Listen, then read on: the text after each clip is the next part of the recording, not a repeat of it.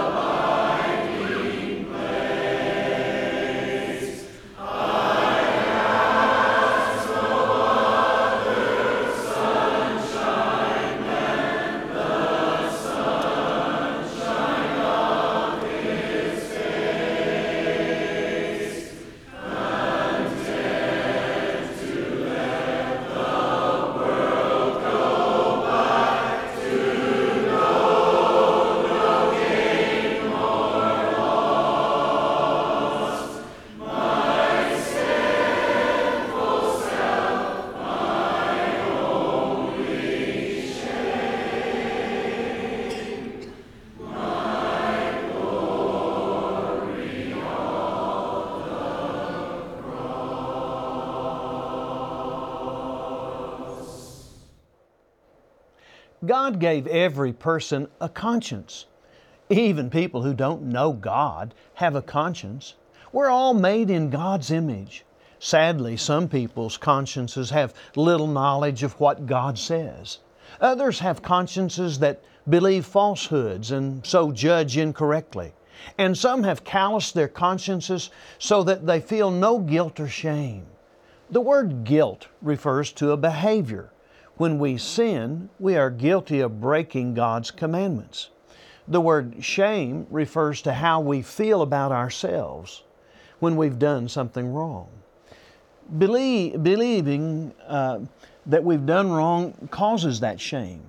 And because of our conscience and our knowledge of God's holiness and love, we become ashamed of our sins. The Bible describes how all people, whether they know about God or not, have a functioning conscience. Romans 2:14-16 says, "For when Gentiles who do not have the law do instinctively the things of the law, these, not having the law, are a law to themselves, in that they show the work of the law written in their hearts, their conscience bearing witness, and their thoughts alternately accusing or else defending them on the day when, according to my gospel, God will judge the secrets of men through Christ Jesus." Now, when a person is guilty, his conscience accuses him of sin and makes him feel ashamed of doing something wrong. When a person does what his conscience approves, he defends his choices and behaviors. Now, David described his shame when he knew his sin of committing adultery with Bathsheba and then later killing Uriah. He said in Psalm 32, 3 and 4, when I kept silent about my sin, my body wasted away.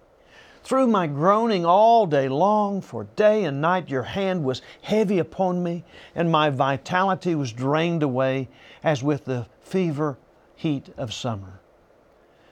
A guilty conscience brings no pleasure, and though sin may bring some enjoyment, the guilt of sin brings a heavy heart and a loss of respect for oneself.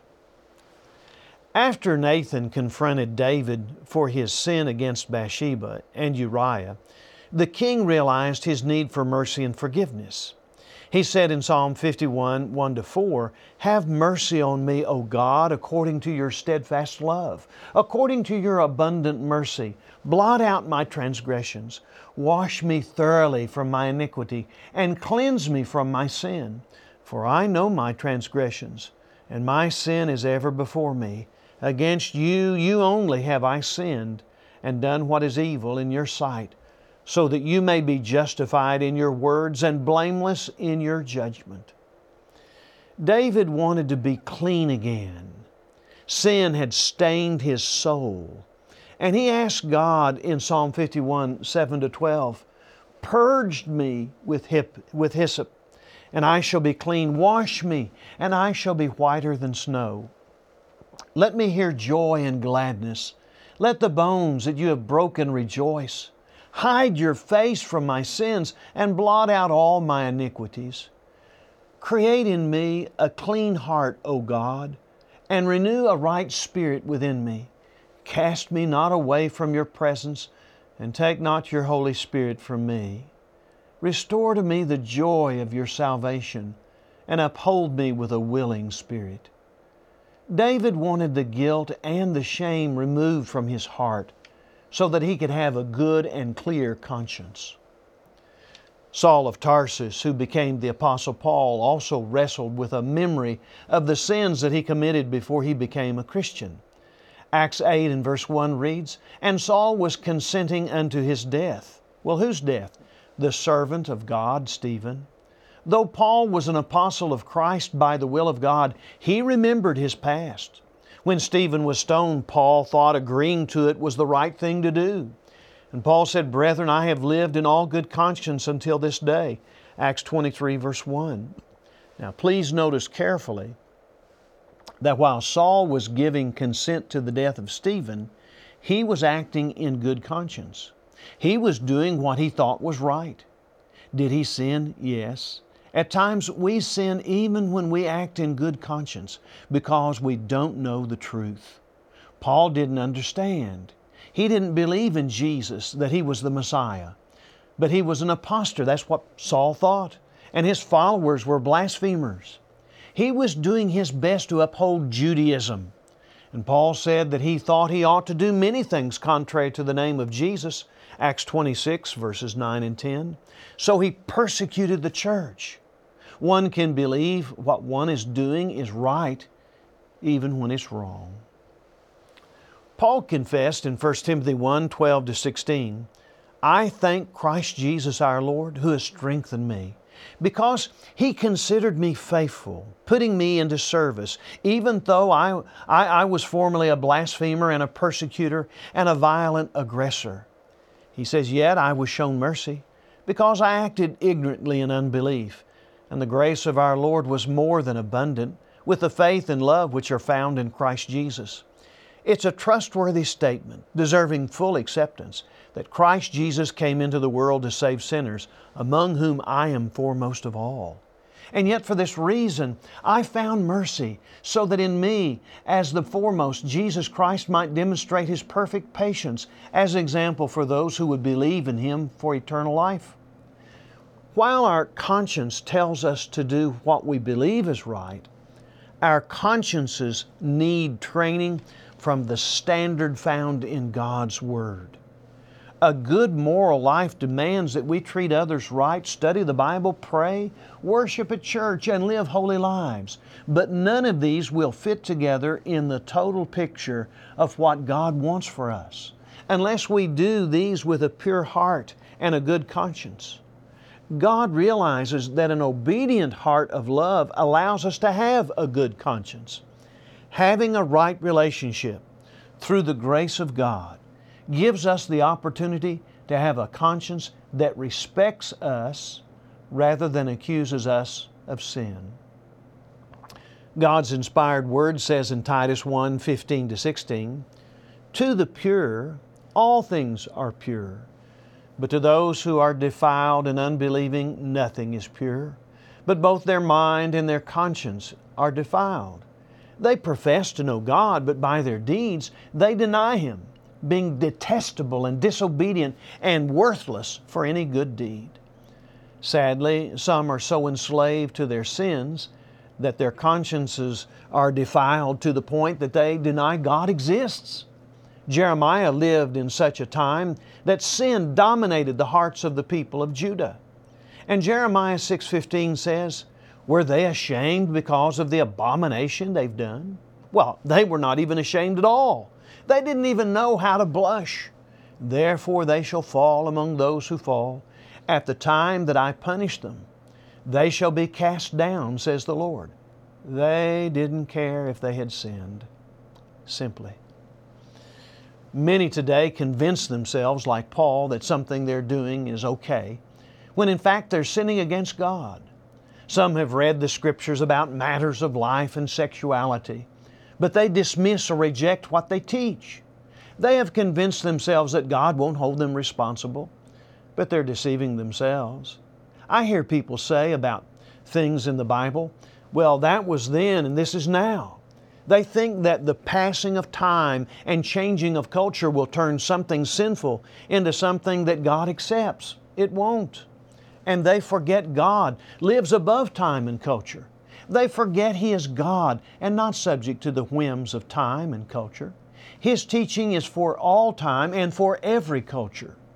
We shouldn't imagine that the godless and hard-hearted culture in which we live today is brand new and something strange to God. We shouldn't imagine that He is unaware of the sin, chaos, and confusion that dominates our society. We shouldn't assume that He approves of lies and immorality today. He's never approved of lies and immorality and never will approve of them. Paul described the culture in which he lived and how God responded. Romans 1 verses 28-32 says, "And just as they did not see fit to acknowledge God any longer, God gave them over to a depraved mind, to do those things which are not proper, being filled with all unrighteousness, wickedness, greed, evil, full of envy, murder, strife, deceit, malice.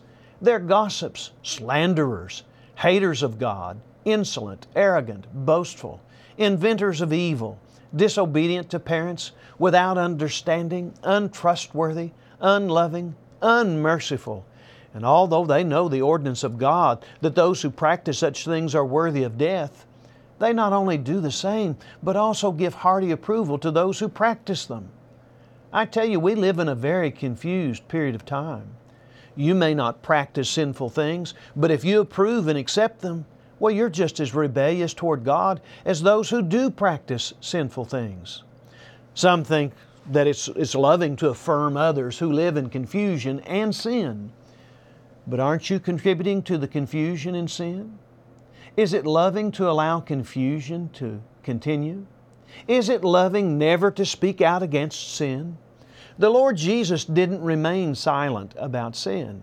His message from the beginning of His ministry was to call people to repent. Matthew 4 and verse 17. The Lord said in Matthew 5:29-30 that if your right eye causes you to sin, tear it out and throw it away. For it's better that you lose one of your members than that your whole body be thrown into hell. And if your right hand causes you to sin, cut it off and throw it away. For it's better that you lose one of your members than that your whole body go into hell. Sin is a terrible thing, and if you don't have the cleansing blood of Jesus washing away your sin, you will have to bear the consequences. Are you right with God? Paul clearly describes the differences between a godless and a guilty culture and the new life that we have in Christ. He wrote by inspiration in Ephesians 4:17-24, "So this I say and affirm together with the Lord, that you walk no longer just as the Gentiles also walk, in the futility of their mind, being darkened in their understanding, excluded from the life of God because of the ignorance that is in them, because of the hardness of their heart. And they, having become callous, have given themselves over to sensuality for the practice of every kind of impurity with greediness. But you did not learn Christ in this way, if indeed you have heard Him and have been taught in Him, just as truth is in Jesus, that in reference to your former manner of life, that you lay aside the old self, which is being corrupted in accordance with the lusts of deceit, and that you be renewed in the spirit of your mind, and put on the new self, which in the likeness of God has been created in righteousness and holiness of the truth." Are you free from sin, or are you callous and living with a guilty and impure conscience? Paul said in Acts 24:16, "I also do my best to maintain always a blameless conscience both before God and before men." Do you do your best? Isaiah 55:6-7 says, "Seek the Lord while He may be found. Call upon Him while He is near. Let the wicked forsake his way, and the unrighteous man his thoughts. Let him return to the Lord, that He may have compassion on him, and to our God, for He will abundantly pardon." The time for you to make changes in your life is now. Forsake wicked ways and wicked thoughts. Repent and obey the Lord. Quit living a life separated from God and from His people. Start worshiping with the church. Would you rather face God in eternity with the blood of Jesus or without the blood of Jesus? Would you rather be cleansed with that blood or be defiled? Is your conscience defiled and calloused, or is it cleansed from sin and right with God? Let's pray together. Oh, Father, help us to take the message of grace and mercy seriously, to turn our hearts from the things that are evil, so that we may live with a good conscience and be followers of yours and love You always. In Jesus' name, amen.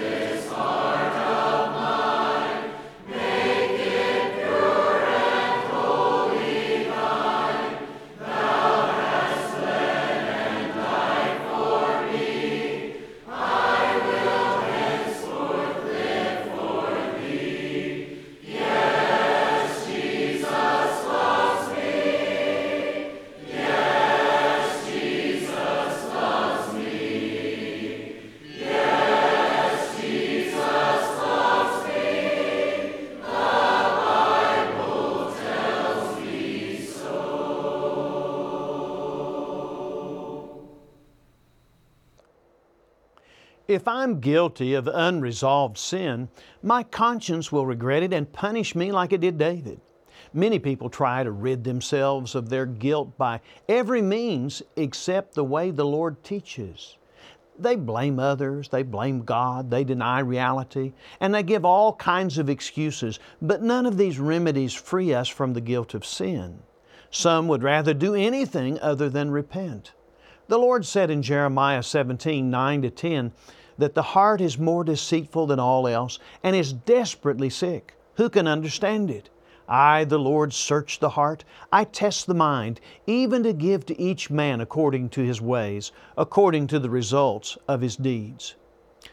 You will never be free from sin until you forsake your sins. Peter on the day of Pentecost told the guilty people who crucified Jesus in Acts 2:38-39, "Repent and be baptized, every one of you, in the name of Jesus Christ, for the forgiveness of your sins, and you will receive the gift of the Holy Spirit. For the promise is for you and for your children, and for all who are far off, everyone whom the Lord our God calls to Himself." Now, if you wish to be forgiven, repent and be baptized. Now, repentance is turning your heart and life from sin to living for the Lord. And baptism is when God washes away your sins. 1 Peter 3 and verse 21 says, corresponding to that, baptism now saves you, not the removal of dirt from the flesh, but an appeal to God for a good conscience through the resurrection of Jesus Christ. We pray that today's study about a good conscience has helped you to see God's desire for you to be right with Him. Now, if you live in the United States and you want a free printed copy of this message, mail your request to In Search of the Lord's Way, Post Office Box 371, Edmond, Oklahoma 73083, or send an email to searchtv@searchtv.org. Or you can call the Search office toll-free at 1-800-321-8633. There's also a schedule of our programs, and there's a map with the location of churches that are in your area at searchtv.org. Now, you can watch Search anytime on YouTube, subscribe to our channel Search TV Ministry, and be sure to like the programs that you watch. This helps us spread the program. We also offer free Bible correspondence courses. Now, don't worry, we're not here asking for money. We're here to help you draw close to God. Focus your heart on God by worshiping at church. Everybody needs a church family. And I realize that some of you, for health reasons, can't attend worship. And I'm speaking to those who can attend but haven't been. There's probably a Church of Christ that's near you. And if you're looking for a healthy biblical church home, we'll gladly help you find one. We'll be back next week, Lord willing. So keep searching God's Word with us and tell a friend about this program. As always, we say, God bless you and we love you from all of us at In Search of the Lord's Way.